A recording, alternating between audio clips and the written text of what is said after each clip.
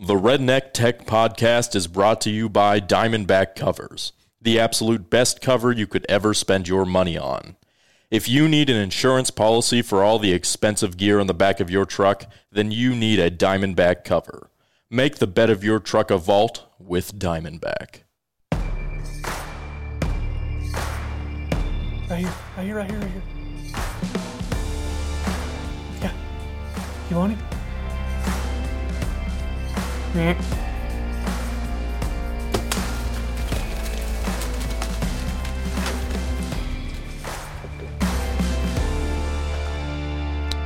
And we are back, and we are live on YouTube. For those of you that don't watch us on YouTube, you're missing out because we do a full-blown intro with people that are watching live. We answer questions. We do all that fun stuff, and we're going to do that after the podcast as well, after the podcast is over. If you're just a listener, you can't get in on that, so or just a audio listener, not a video watcher and listener. But the way we're going to start this podcast is going to be 5 ways to make your hunting filming better. But the way that we're going to start it is we're going to start it with a question that we got the other day that was from our buddy Tony, who is 330 with a bow on Instagram. And he gave us a podcast topic, but honestly, I can't make a whole podcast out of this.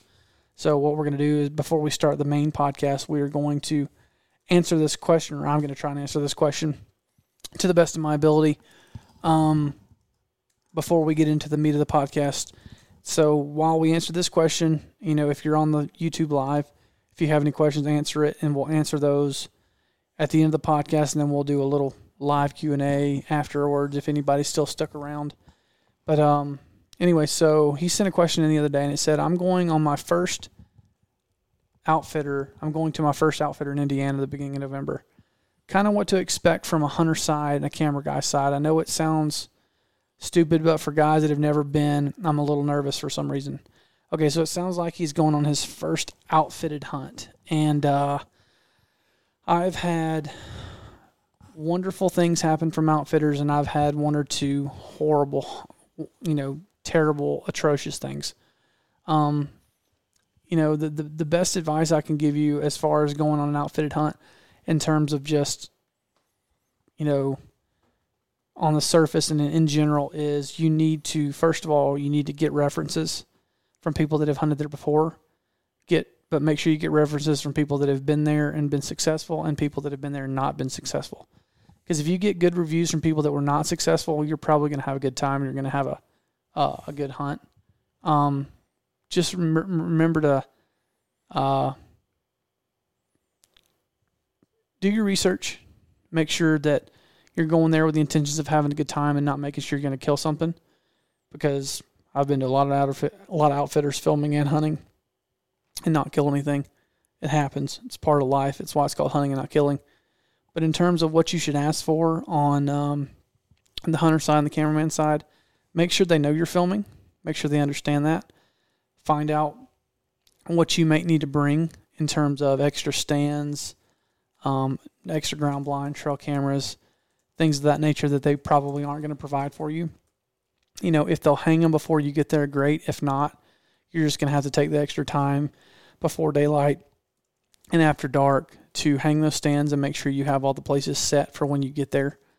As far as that goes, there's not a whole lot you can do. You're kind of at their mercy. Make sure they're comfortable with you filming. Ask if there's things that are off limits. Make sure they're okay with, saying location names, road names, cities, states, all that good stuff. Because some people are really weird about not wanting people to know where they are. I would even go as far as, just to protect yourself, get releases. There's several places online you can find a release to sign off and get location permission, get people permission. Don't film kids because people get really weird about putting kids on camera when they're not, when they don't have permission. Just make sure you cover your butt in terms of that kind of stuff. And as far as the hunt itself, just the goal always needs to be making sure you're one of the guys that people want to be around. Don't be in people's face. Don't be an eyesore or a nuisance. Try and be as low key as you possibly can be. and under promise and over deliver. If you're working out a deal to where you're trading out services, make sure you fulfill your end of the bargain. There's been a lot of people that have not held up their end of the bargain, but hold on a second. There's been a lot of people that haven't held up their end of the bargain, and it's given a lot of it's put a really bad taste in a lot of outfitters' mouths in terms of camera guys. So just remember that going in. Sorry, I've got a client that is asking me questions, and you guys know how I am about communication. I'm not going to let them wait until the end of the podcast. I'm going to answer them right now. So anyway, I hope I answered that. I hope I answered that question. I would say the only other thing is just to make sure they know that you're planning on filming it. Yeah. And seeing if they have setups specifically for that, or if they can make setups specifically for that, and that way at least they know going into it kind of what you're looking to do, especially if you're going to have, 2 people out there. If it's going to be you and a hunter, it's always good to kind of let them know that they're going to have 2 people to get into the blind or into the tree or here, there, or wherever. Yeah. So. And I would say the amount of people that film now is a lot. So I wouldn't venture to guess that there's many outfitters out there that haven't dealt with some sort of filming in some way, shape, or form. Yeah. So they probably understand what you're trying to do. Make sure they know where it's going to go. Make sure you send them a link to things when it's done. Just be a good person. It's really easy. It's not that hard. That's really the only it's really the only notes that I can give. As far as hunting with outfitters. Hunting with outfitters can be great, and it can be awful. Man, I've had some awful experiences with outfitters that are just complete buttholes, man. That completely lie to you. All they do is want your money and want you out of there. They don't want you to kill anything. They just want you to give you their money. And that is, it couldn't be any truer in the sense of the word of just completely screwing people. We had one in Ohio that's particularly bad. I can't tell that story on this podcast because this podcast, some kids listen to this. But it was a real bad deal. Whitetail Outfitters of Ohio. This guy's name is Ty McComb. If you know him, I'm sorry. The guy's a piece of crap. Anyway, so on to the podcast. So 5 things that will make your hunting filming better. We've done a couple of these themed podcasts here recently, just some things that we wanted to talk about that Ryer and I have started. We're doing a television project, a big 13-episode television project that several different producers have filmed. Ryer filmed some of them, I filmed some of them, and 2 or 3 other producers have filmed some of them. And we are now in the process of editing those shows, some of which we filmed, some of which we didn't film. And this is a very universal theme of these things can make your filming better, because we're ending up watching and editing stuff that was handed to us that we had no control over, that there's a lot of things lacking, and that has really frustrated us in the last 2 weeks of editing, to where there's things that the producers are doing that are making our job harder on the editing side. And it's making the shows not as good as they could be. And I don't want to get into the specifics just yet. I kind of want to make sure we kind of go piece by piece by piece on the bullet points on this. But you were sitting in there today editing the same. So we've got 2 Texas shows. There's a Texas 1 and a Texas 2. I edited Texas 1. You're editing Texas 2. And the same producer shot all of mine and part of yours. So you're running into some of the same walls that I ran into, to where there's things that aren't being done that are really, really easy things that would make the filming or the production and the edit so much better.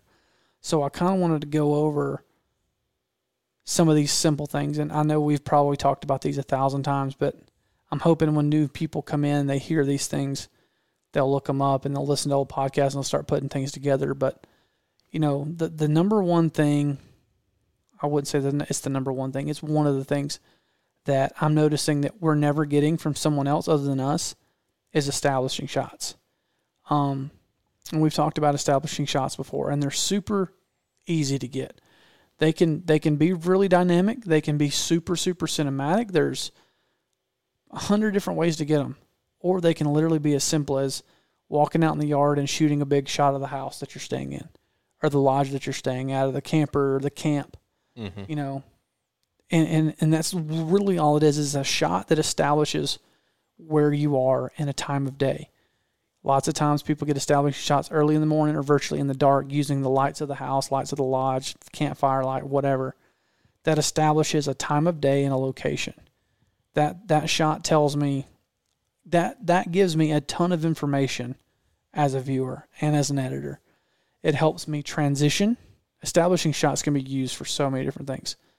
It helps me transition from days to nights. It helps me transition from one day to the next day. It helps me transition from the field to the camp. It helps me transition from camp to the field.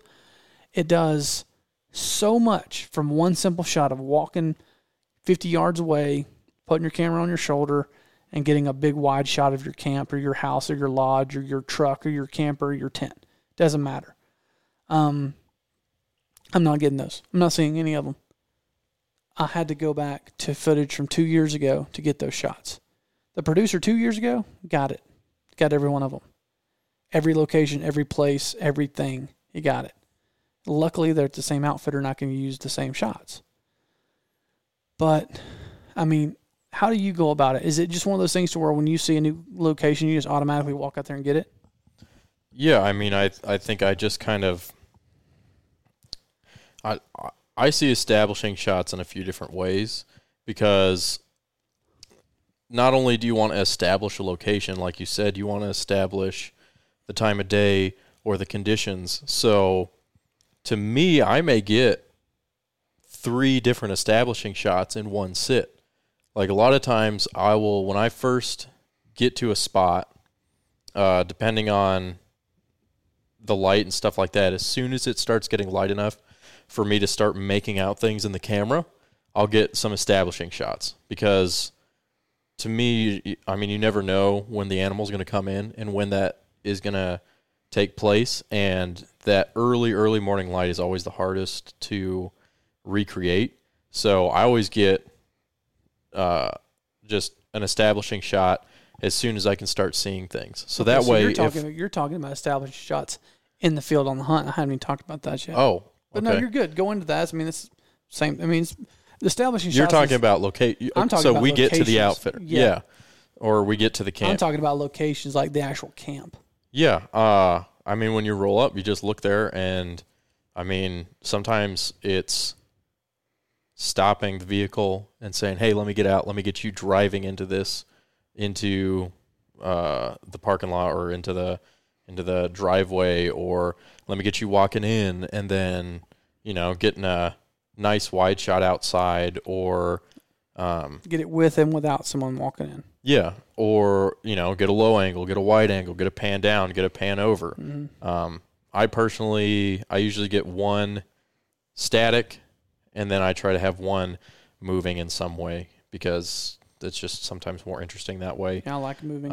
Unless there's things moving, like if it's windy or there's a flag moving or there's something driving into there, sometimes a stable shot is cool. But just my style, I like to have some kind of movement in the shot. And then, you get that real quick. Or maybe you don't get that and you have to go back and get it. Maybe you roll up, your host jumps out of the truck, and you go, "Oh crap, got to follow him in now." So you go do all that stuff, and you follow him in. He says hi to everybody and does that whole thing. And then afterwards, you go, "Okay, now I got to establish this place." So you get those shots of the location, and then you go and you get less specific shots, but things that kind of tell somebody where you're at in a it's not tied to like a building, right? So like if you're in Arizona, you get shots of a cactus. If you're in Texas, you get shots of a cactus. Also cactus, just different cactus. If you're in Missouri, you get shots of hardwood trees. You get shots of creek bottoms. You get, things that lock you into a location, but also help you. And tell you the time of year and tell you if it's snowing, get some snow on the ground. If it's raining, get some rain going. If it's hot, get something that makes it look like it's hot. I mean, get it so where you can see the sun and it just looks hot and dry. Or if it's cold, just trying to give people an idea of exactly where you're at. You're trying to suck people in without, like, you almost want to take, whenever you start telling somebody a story of something, you'd be like, hey, we rolled up to, that's hosty talk right there. So if I was going to tell, that's how hosts talk. If I was going to tell Caleb what I did on a turkey hunt, I would say, I feel like I need to talk like a host right now because I've got that in my head right now. I would say that me and Brian, we drove from my house in Georgia and we drove out to Missouri and we got to the camp and that's really bad. I did a bad job of that. Basically what you want to do is think of, like, if I was going to tell somebody and really try to make a good story out of this, what you would tell them, and try to get shots that tell that story without you having to actually say it. We left Georgia, we drove to Missouri, and when we got to camp, we talked to the outfitter. After we got done talking to the outfitter, we got our gear unloaded and we went straight to the field. Well, I need footage to support everything I just said. And then I need to get shots of the outside. I need to get shots of pulling up, shaking hands to the outfitter, the weather, the time of year. We know we're turkey hunting. We want to see green and leaves and fields and driving shots and all of the things. We need those things. I guess I did a bad job of that because I think that sometimes when you just regularly tell somebody a story, usually they don't care. They're like, well, so when did you see the turkeys? Yeah. And that's where you start the story. Yeah. But videos, you start beginning, middle, end. You start from zero. So yeah, that's just what I always think of. And I always like to not only an establishing shot, I like to get a bookend shot, which is another establishing shot. And you, depending on how much time has passed between the start of the scene and the end of the scene, they could look basically the same. But I want a shot that when you start a scene or you get somewhere, that's your establishing shot, and that gets you into the scene. And then when you are about to get out of the scene, you want to pull somebody out of wherever you just had them, wherever you were just showing them, and then basically give it like a little break so then you can go to the next one. So for me, sometimes that's like if we're eating dinner or something and I'm like, okay, well, I'm going to have to end the dinner scene sometimes. So then I walk out of the house and I get a wide shot of the house in the dark with the lights on and everybody eating dinner. And then that's your end shot. And then you pan up and maybe it's black. Maybe you pan over. Maybe you just get a shot of people from the outside eating. But that way you're creating you're pulling somebody out of the scene they were just in. So then you can do another establishing shot for the next scene and put them into the next scene that you're going into. And all that's subconscious. All that has been ingrained in us from media and content and movies for 1,000 years. Subconsciously, that takes us out of the scene. Subconsciously, that puts us in a scene. It puts us in a location. Puts us in a time of year and a frame of mind. Establishing shots are super, super easy. Anything that you watch, I guarantee you, has establishing shots. They're super easy to get. Take the time to get them. Well, and those are the shots, too, that you're going to underlay that talking in when you got that establishing shot, and then you've got the host talking about where they're at. You underlay that, and now you bring people in, and then, your music starts there, and you go through the scene, and then you've got that ending shot that, I don't know, what do you call it, a bookend shot, and that's where, maybe they talk, and then you put that over it, and they're still talking, and it's showing it, and then your music fades out, and then it's still that shot, and then now it's that subconscious cue that, okay, this scene is done, we're letting the viewer rest a little bit, and then they're ready to go into the next scene. It's the ebb and flow of an edit, the roller coaster ride, speed up and the slow down. And then when you talk about establishing shots, in the field, the first thing that I get, kind of like what Robert was saying, he was alluding to earlier, when I get in a tree stand, when I get in a ground blind, when I get in a setup, the first thing or something that I always get is just a big wide pan of what we're sitting there looking at. What the hunter's seeing, what the camera's seeing, just a big panning shot of the location. And that establishes where we are, what it looks like, where the animals are going to come from, what the scene looks like. I'm setting the stage for the viewer. And I'm putting you in the place. And then it's the same thing to end the scene.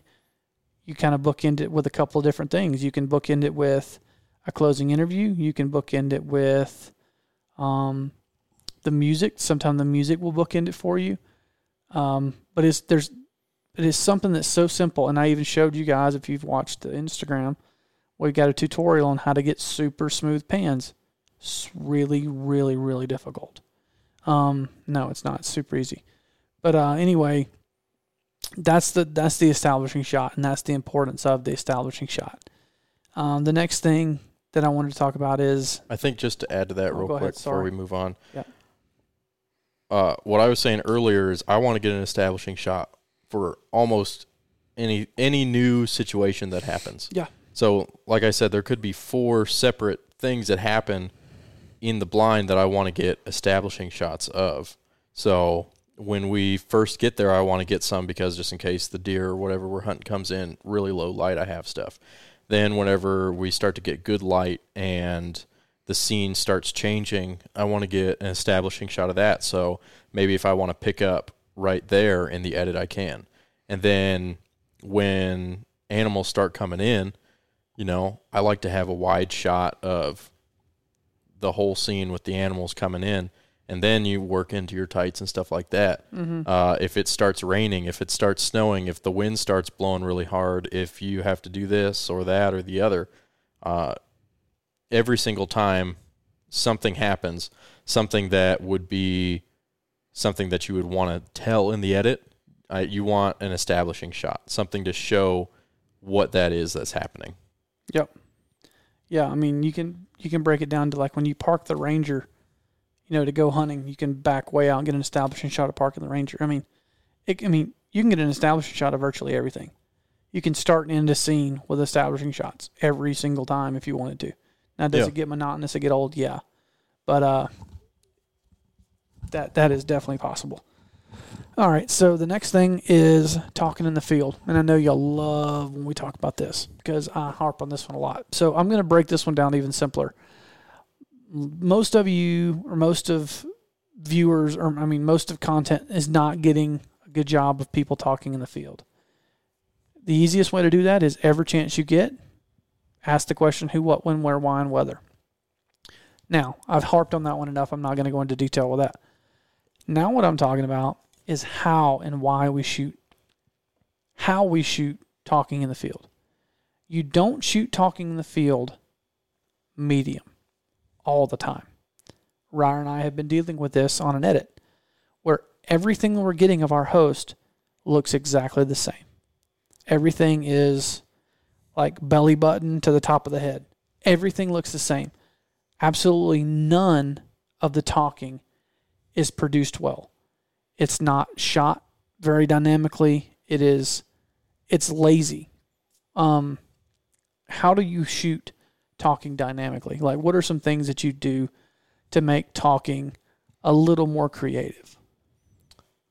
I know the one tip that I have used that you told me a little while ago is move. Yeah. So when somebody is talking, I just kind of do like that with the camera. If you're listening, you can't see, but I just kind of sway back and forth. I try to keep them in generally the same place in the frame, but I'm just moving the camera just a little bit. It's a I'm natural kind of flowing movement. with them. Think about me talking to you right now. Am I like holding onto the chair and like trying not to move as I'm talking? You shouldn't. Like that's awkward. That looks weird. Yeah, it is. And it's the same thing as it's the same thing as a viewer. If you're used to talking to somebody and your eyes have a natural movement, your head has a natural movement, your body has a natural movement, so does your camera work. A lot of times in big productions, they add movement to cameras. They'll actually go in and add camera shake to make it feel more natural. And that's the way your eyes work. Our eyes work in around 24 frames a second is what scientists say. And we're used to movement. We're used to seeing motion blur. We're used to seeing what our eyes and our brain are accustomed to seeing. So don't lock your camera down all the time. Now there are times when you need to lock down. There are situations for that. But when we're shooting B-roll, when we're shooting cutaways, when we're shooting talking, when we're shooting, 90% of what we're shooting, it's going to have some sort of movement. It's either going to have really smooth motion or it's going to have a natural sway or shake of the camera. I like to shoot a lot more stuff than I used to handheld. I try and keep things off a tripod unless it's interviews or hunts. I like having kill shots and hunts on tripods and camera arms just because I want those to be nice and smooth. And I don't want to react to the shot, which I don't react to the shot. I know a lot of producers that react to the shot really bad. I'm one of those guys that can have a rifle go off right next to me and I won't flinch. But I know a lot of people that come out of their shoes, so it's really important to have a tripod for things like that or a camera arm. But when you're shooting cutaways, when you're shooting B-roll, don't stick your camera on a tripod and get the shooting that way or get the talking that way. When you're shooting your cutaways, it's okay to be on a tripod, but don't be afraid to add movement, add slow pushes, slow turns. And these need to be slow and subtle. I mean, it's not like this isn't your pan. I mean, these things are super, super subtle and gentle and cinematic, and they're just going to add that little bit that's going to suck your viewer in or make them feel more comfortable. Like when I was watching these shots of the host, and every one of them were framed like this. If you're not watching on YouTube, I'm literally the top of my head, my belly button. Everything was framed like that, locked down on a tripod. And you can literally go in the clips and you could put them in the preview mode where you can see the thumbnails, and every clip would look the same. He never changed his angle. He never pushed in. He never backed up wide. A lot of times when I'm shooting talking, I'm shooting here, and then I'll have a second angle that's wide, or sometimes like Ryer will even shoot it twice. Like, explain to me how you do it twice. So I have two separate methods here, and it kind of depends on how much time. This is shooting talking. Yeah, and it depends on how much time and what we're doing. But, there's three methods. If I have to be locked down on a tripod, usually that means we're set somewhere, and I will have a GoPro. Yeah. And we'll have two angles. So I'll have my wide, and then I'll have my camera, and that'll be close. So we got two angles. So even if I can't move, even if I can't really put that dynamic movement in there, because that flowy movement is hard to do on a tripod, at least I've got two angles, and I can cut back and forth. And then you've got B-roll, what you put in there. You're supposed to have B-roll. So then, talk about that in a minute. So then the second, I'll talk about what you wanted me to talk about, is I will shoot the interviews twice. And this is something that I learned from, this is probably one of the first things I learned on the job. I guess I could call this the Larry Jones trick. Larry D. Jones, he's a legend. And he taught me this one, and it is basically, so we'll go through and we'll do the interview, and I'll be handheld, and I'll ask all the questions. So we can walk through it. So I'll do it. I'll be your subject. So you're filming, and you'll film something kind of medium wide. Yeah. So I'll ask you, okay, what are we doing right now? Yeah. Where are we? What are we doing? Yeah. Who, what, when, where, why, and whether. All the big W's. So I'm filmed. I don't really do a whole ton here. I kind of like the bottom of the chest to the top of the head. Yeah, me too. And so we'll go through all of those things. So I'll give just you like that. I'll give you that. So we're in Copeland Creative Studio, and I'm moving. We're in Copeland Creative Studio. We're recording episode. The camera like this. You're not supposed to be talking when I'm talking. So we're in Copeland Creative Studio, and we are producing episode 95 of the podcast here in Dahlonega, Georgia. It is a beautiful day outside. It's a little hot. I don't like the hot. Just heard a bird chirp, and we are live on YouTube at the moment.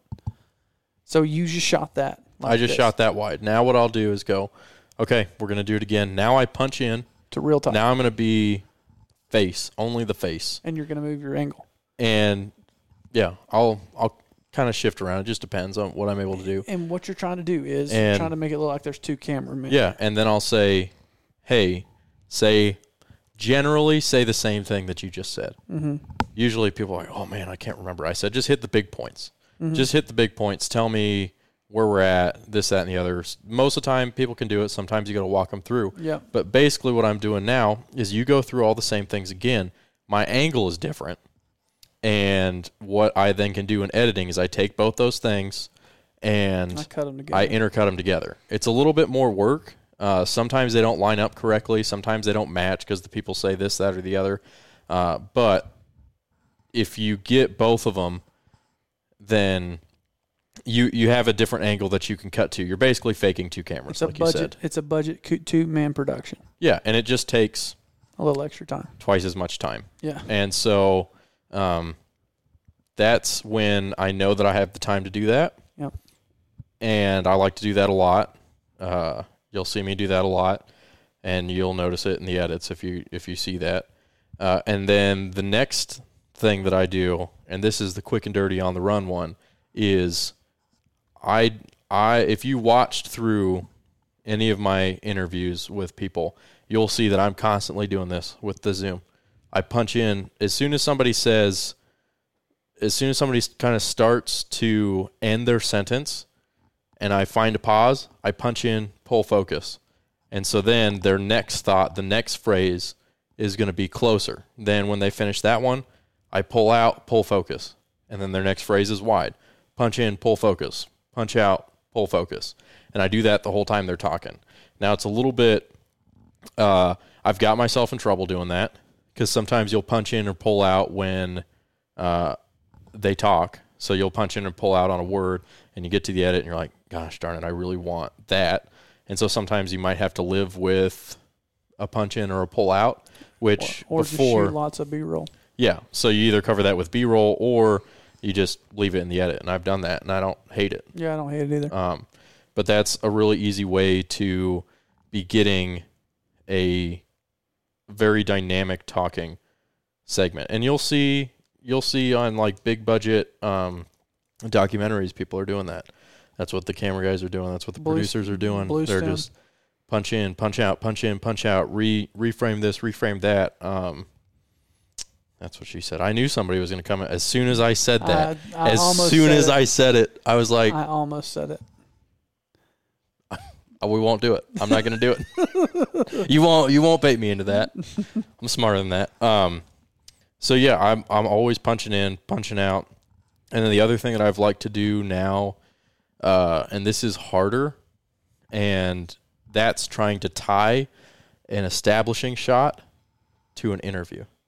And that's where, or maybe not an establishing shot, but just a shot to where maybe there's a cool sky or a cool mountain vista, and you can frame that up nice, and then you have your subject standing there, and you pan down to them, and as you're panning down, they start talking.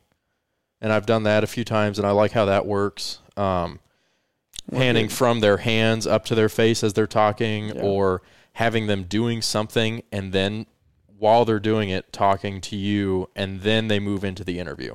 So it doesn't seem like, it makes it seem a little bit more natural, because that's generally how you talk to people. Usually when you're talking to people, you're not like doing something and then you go, well, Caleb, I was just typing on my computer. Yeah, that's all. You would just be like, oh yeah, I'm just writing this message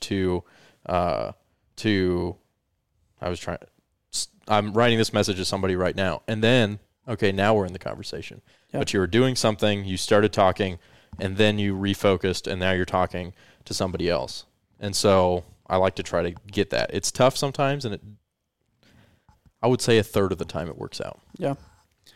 Well, moral of the story is don't be lazy when you're shooting talking.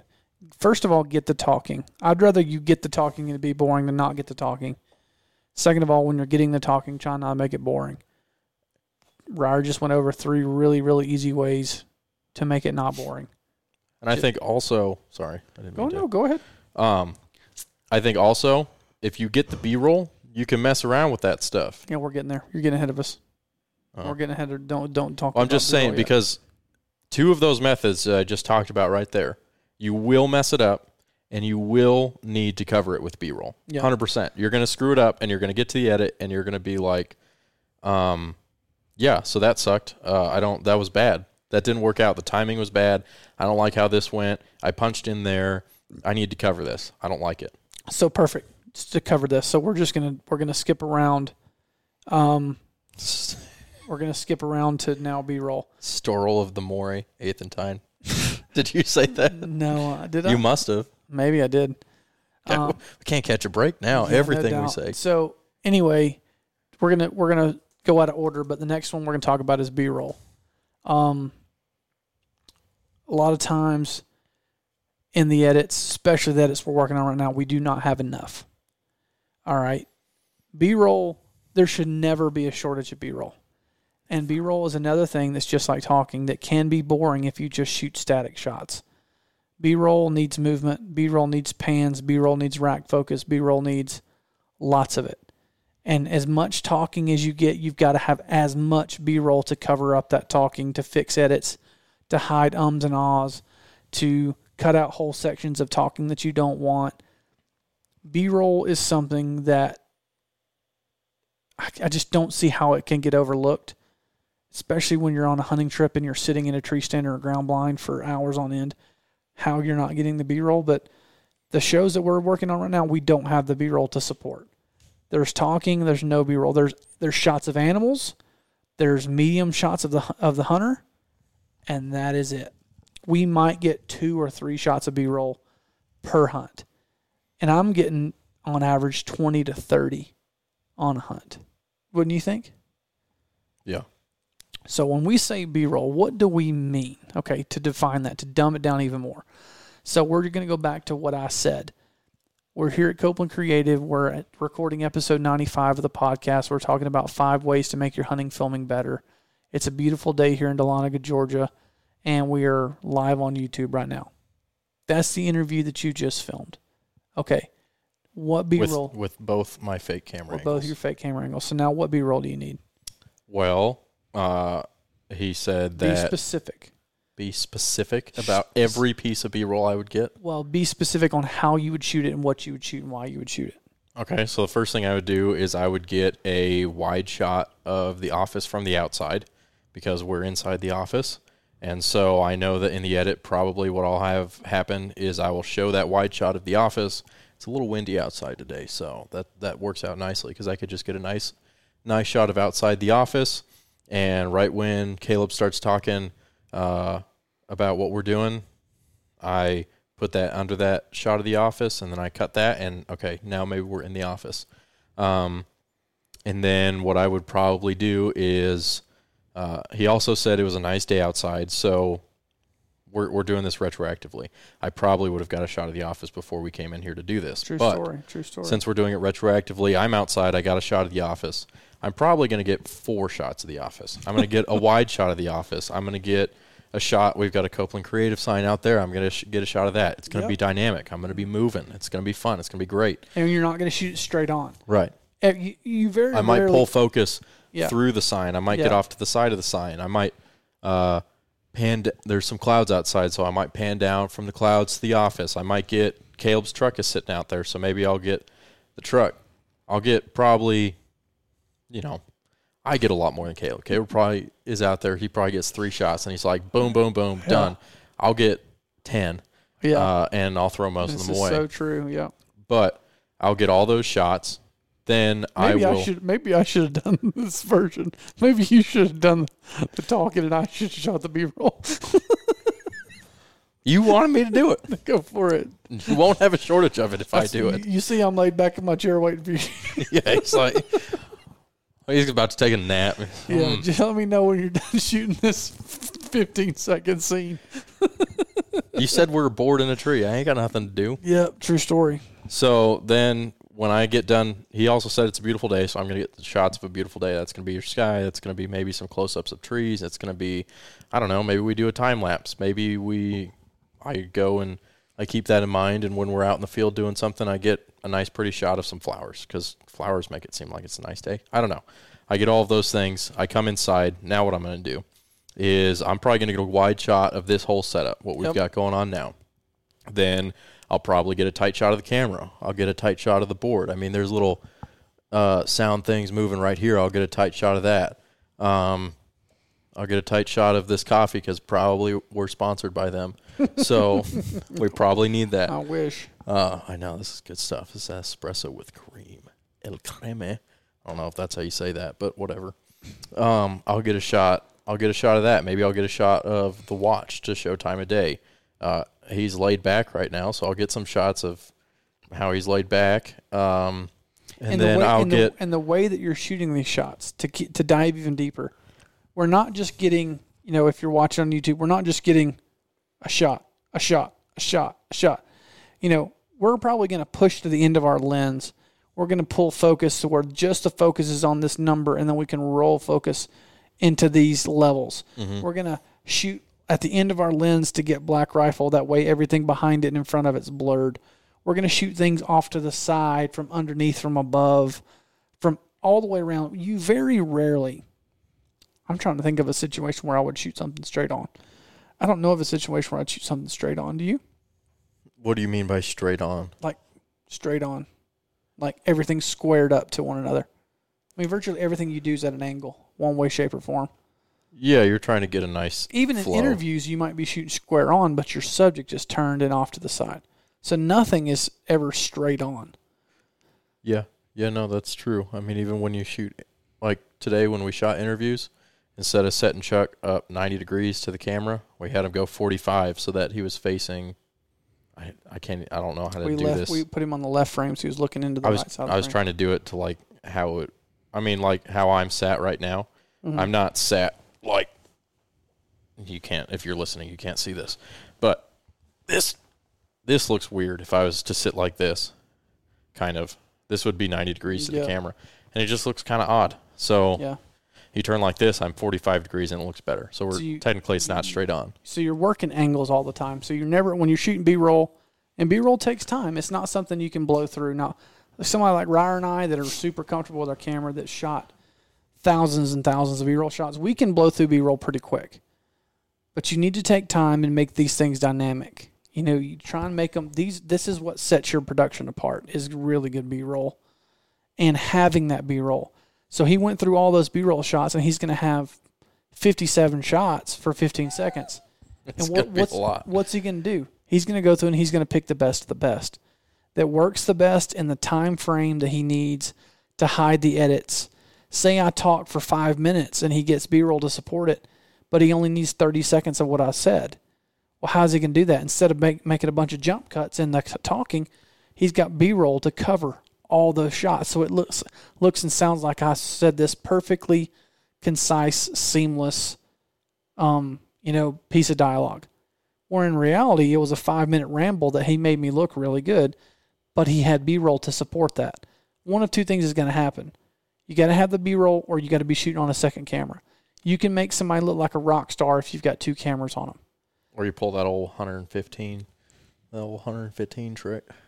115? Yeah, that old scale, the 115 scale, that bump in. Oh, yeah. Well, you can do that once or twice, but you don't want to do that too much. But, yeah, so get the B-roll. Don't be lazy. You have the time to do it. And anytime there's downtime, you need to be shooting B-roll. Like I remember when we're on bow fishing trips and there's downtime, what am I shooting? I'm shooting products. I'm shooting the end of their arrow. I'm shooting their hands, their eyes, their gloves, their feet on the deck, the boat, the logos. Anytime there's downtime, that's what you're getting, is things to support what you're doing and to get you from one place to the other. You need B-roll clips. If you want to edit to beats, if you want to edit a fast-paced edit, you need lots and lots and lots of B-roll. The other thing with B-roll, too, is I like to get that's where you really have an opportunity to be creative and try the different stuff and screw up the shots, but also get some of those shots that are cool and just maybe they take a couple tries, or it just takes doing something out of the box. And that's, I think, where getting dynamic is really fun, because instead of me just getting a shot of just a static shot of those bars moving, I might I might move this, right? Because now we're sitting here with nothing to do and I'm just filming.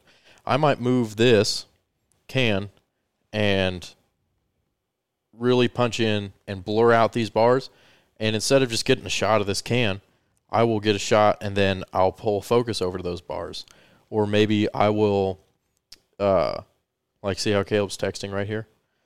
Instead of just getting a shot of his hands texting, I'm going to punch in to his hands while they're texting and move my camera. I'm just handheld. I'm going to move my camera up to his eyes. And so now I've basically chained 2 B-roll shots together, but it's dynamic because you're connecting Caleb to what he's doing right there. Or I would pan from, if it's a nice, it doesn't really work in here because there's not like a really cool nature scenery thing to do, but panning from something out in the location to your hunter, or pulling focus from the location back to your hunter, or going from the end of their barrel up to their eyes, or from their hands to their eyes, or, just putting camera movement, moving the camera, connecting different things to the scene, the hunter to the scene, the hunter to their weapon, the weapon to the scene, connecting all these things together and moving your camera and basically taking that viewer's eyes and just showing them everything. And it's not just this, because that's not how you look at things. Mm-hmm. When you're looking at things, you go over here and then you're looking at that, and maybe your eyes wander over here, and I see him texting, and then I look at his eyes or his face, and then, I look over here, and maybe then I see the camera. Look into my eyes? I do. But what you were saying about connecting your viewer's eyes, what you want to do too, and we were talking about angles, and we're getting a little deeper in the weeds than I wanted to, but that's okay. And we might go into That'll happen when you let me talk about things. We might talk more about this too, but when we're shooting B-roll, not all B-roll is super, super tight. Sometimes it's medium, sometimes it's wide. But you want to change the viewer's eye. You don't want everything to look the same. Everything medium, everything tight, everything wide. You want to have a really good mixture of that. That's why we talk about when we're getting shots, wide, medium, tight, wide, medium, tight, wide, medium, tight. That way you have options. So let's move on to the next thing. We also got a question from Red Forest particularly about this, so okay, I guess we throw it in here. Yeah, jump it. Do we shoot B-roll at 24 FPS always, or do you go to 60 or 120, then convert it down if you're not doing any slow-mo shots? I think that, like, for what we were just doing, I probably wouldn't shoot much of that in anything but 24 because there just isn't anything moving fast enough to slow motion. No. But yeah, I mean, if you're sitting in the tree and you're getting B-roll shots and you see a shot that would be cool in slow motion, then you get that in slow motion. And then maybe always speed it up if you need to. Yeah, and if in the edit you don't like it and you want to speed it up, then you can. But I don't default to slow motion to speed it up. I default to regular unless I see a shot that I know would be interesting in slow motion. Yeah, I shoot less high speed now than I have. I have pretty much every camera we have now will shoot high speed. I shoot less high speed footage now than I ever have. By far. I remember when we first got high speed cameras, it's always shot. Man, that'd be cool in slow motion. Slow motion. Man, that'd be cool in slow motion. We shoot in slow motion. The more I have it, the less I use it. Well, I think you just get to editing it and you kind of go. Oh, it's so boring. You can see there's things that are cool in slow motion because they happen quickly. I love kills in slow motion. I shoot as many kills as I can in slow motion. I like those. Those and things moving fast, or if there's a lot of things happening in the frame. Yeah. Or stuff that you just don't really get to ever see in slow motion. That's pretty cool in slow motion. But there's also something to be said for regular motion. And I just did this on the turkey thing you were talking about. You were talking about how, wow, my mind just completely ran away from me there. Wow. That'll happen, ADHD. I watched that leave, too. Like, I watched it just leave you. ADHD is a hell of a drug. Yeah, it is. The point of my thing was my B-roll for that turkey hunt was handheld and shaky on purpose. Yeah. I added camera shake. Like, I shook the camera while I was filming it because I wanted it to be shaky. Mm-hmm. And that's 100% the opposite of slow motion. Yep. Slow motion, you want it to be smooth. Silky smooth. The way that scene played out, it was so fast, and it was so on the move that I kind of took a risk with it. Like when we're in the field, I was kind of like, in my head this works, but in the editing room, I may cause myself a headache. But I shot the whole thing purposefully like that, and that wouldn't work in slow motion. You have to do that in regular motion, because if not, you just don't get that same visceral, shaky feeling you get from regular motion, just moving the camera around. And it needed to feel chaotic, so you made it chaotic. Mm-hmm.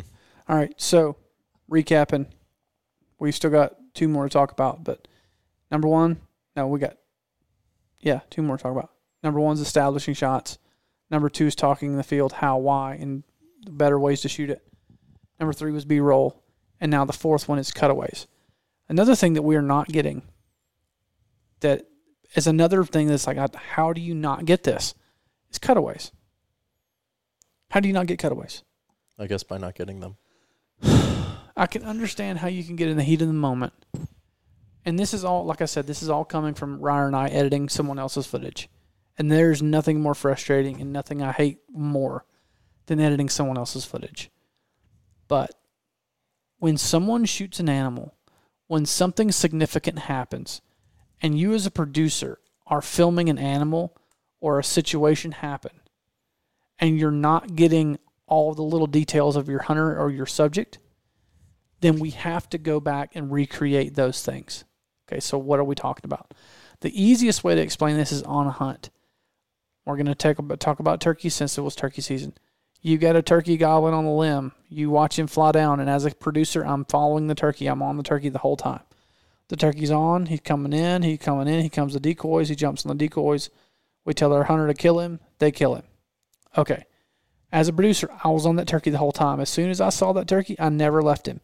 My camera was recording the entire time until that turkey was dead on the ground. And then the first thing I do is go to my hunter for reaction. The first thing I do after that turkey's dead is go to my hunter for reaction. Okay. Now, what do I do when my reaction is done? The very next thing that I'm going to do before my hunter gets up to do a recovery is I'm going to shoot cutaways. Why?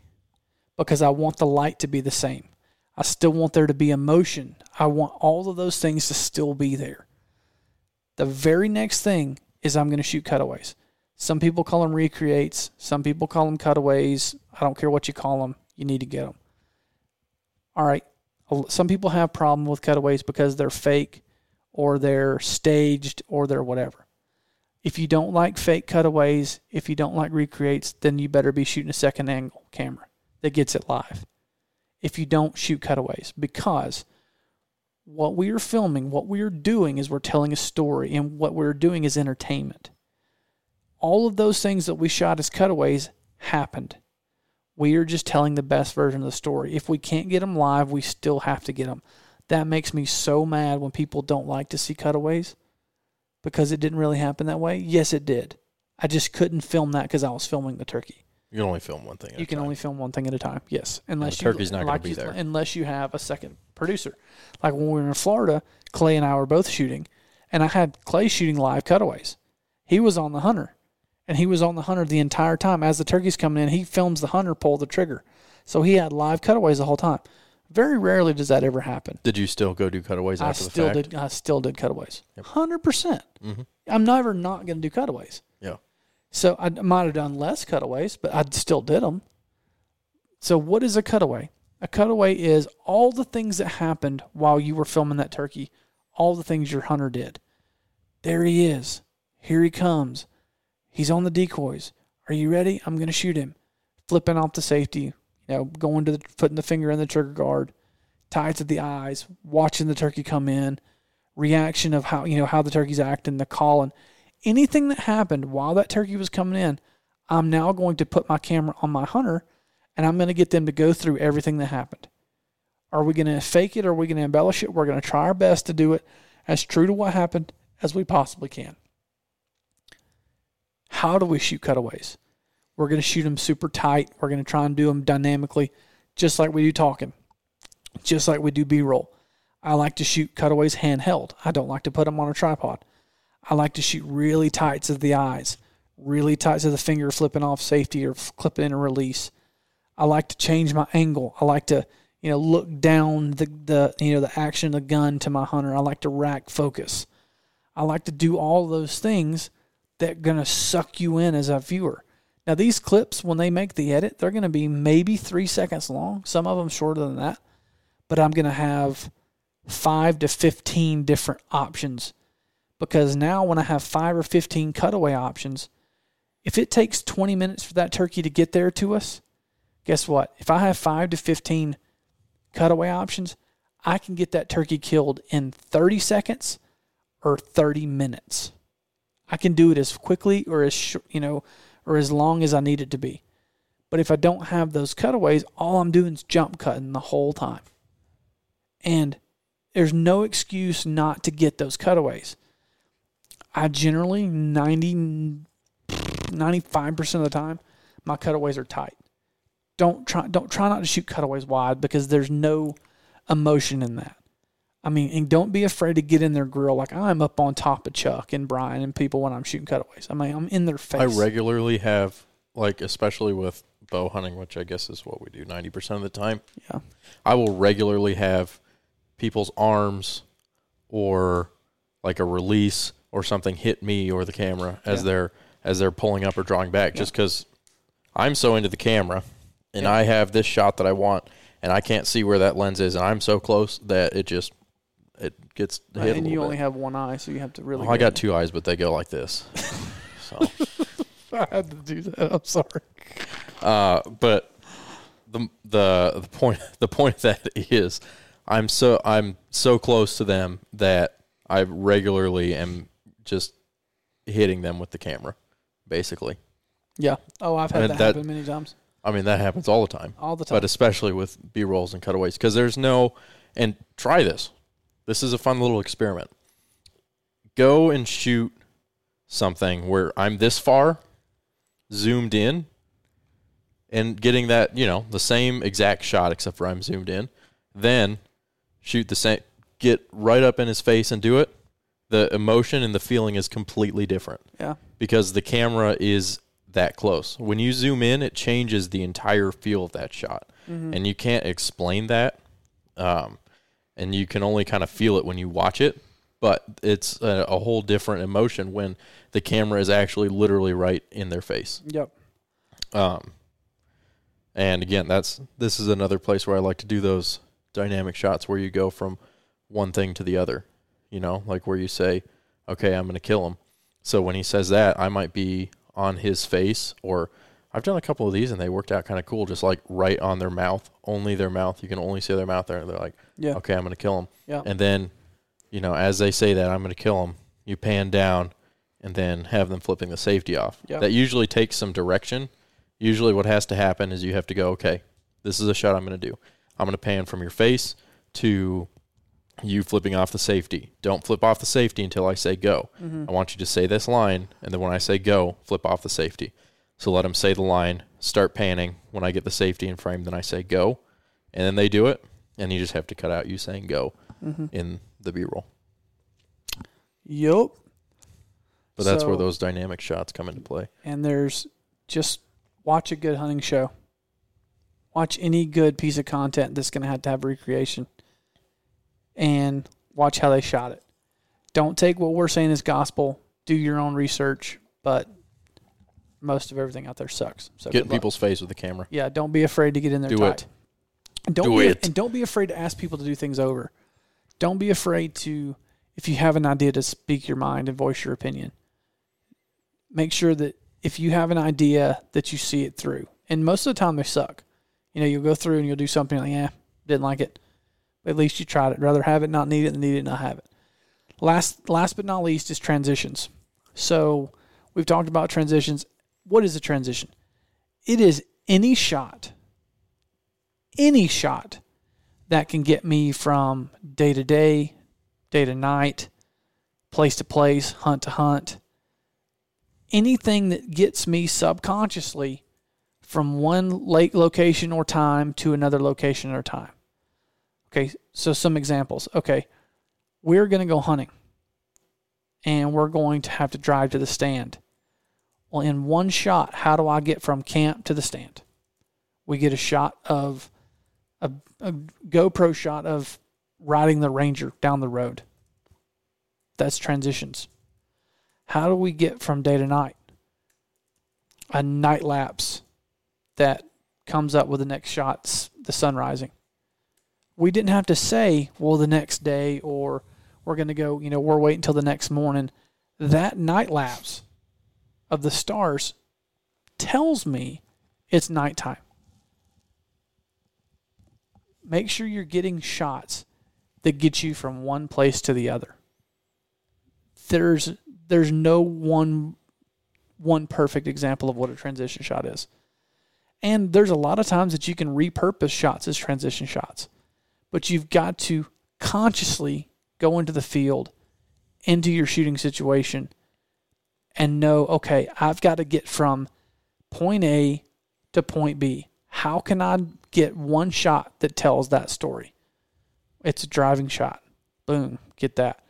It's a night lapse. Boom, get that. It's a walking away shot. Boom, get that. It's a walking towards me shot. Boom, get that. It's tires rolling down the road. Get that. It's a day lapse that passes time. Get that.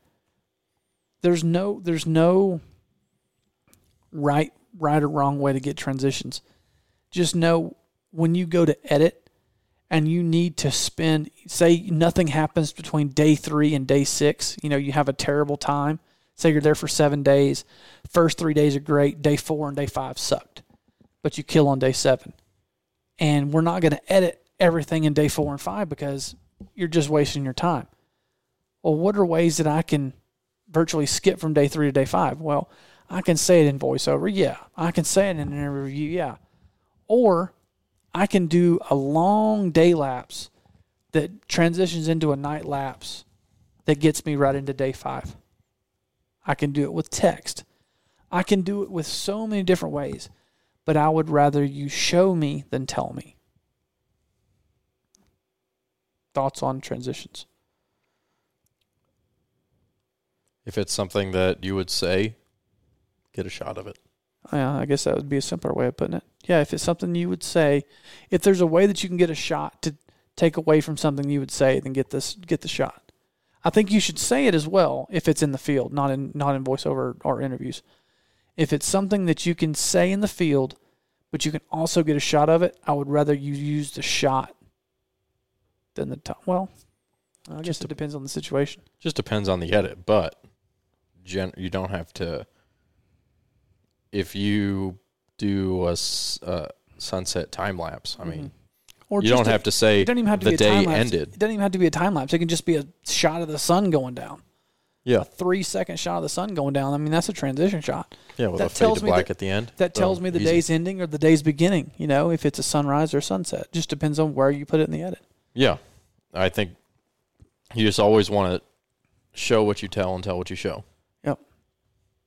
So, that's transitions. To go over everything again, establishing shots, talking in the field, and we talked about how to shoot that.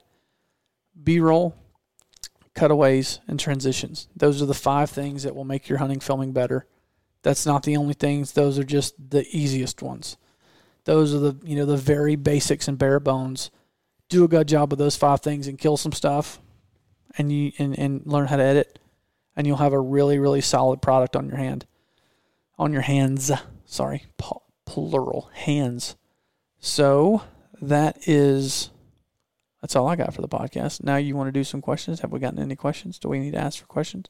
Yeah. Do you want to do it on the podcast or you want to do it YouTube Live exclusive? We'll do YouTube Live exclusive, and we're going to do another one tomorrow. So on the road again. It'll be on Instagram though because we're going to be driving because we can't YouTube stream again. There we go. That's better. Okay. That was the right tune. Yeah, that was okay. All right. So all right, we're going to end the podcast. But if you're on YouTube Live, don't leave because we are sticking around to do your hang out. Yes. And if we have some good ones, we'll put them on the next podcast or whatever. But if you enjoyed the podcast, guys, please spread the word. We've got a couple new people trickling in that are liking it and they're talking to us about it. Always feel free to ask questions. That's what we're here for. Make sure to rate, review, leave us a comment. And it's like I said, tell someone about it.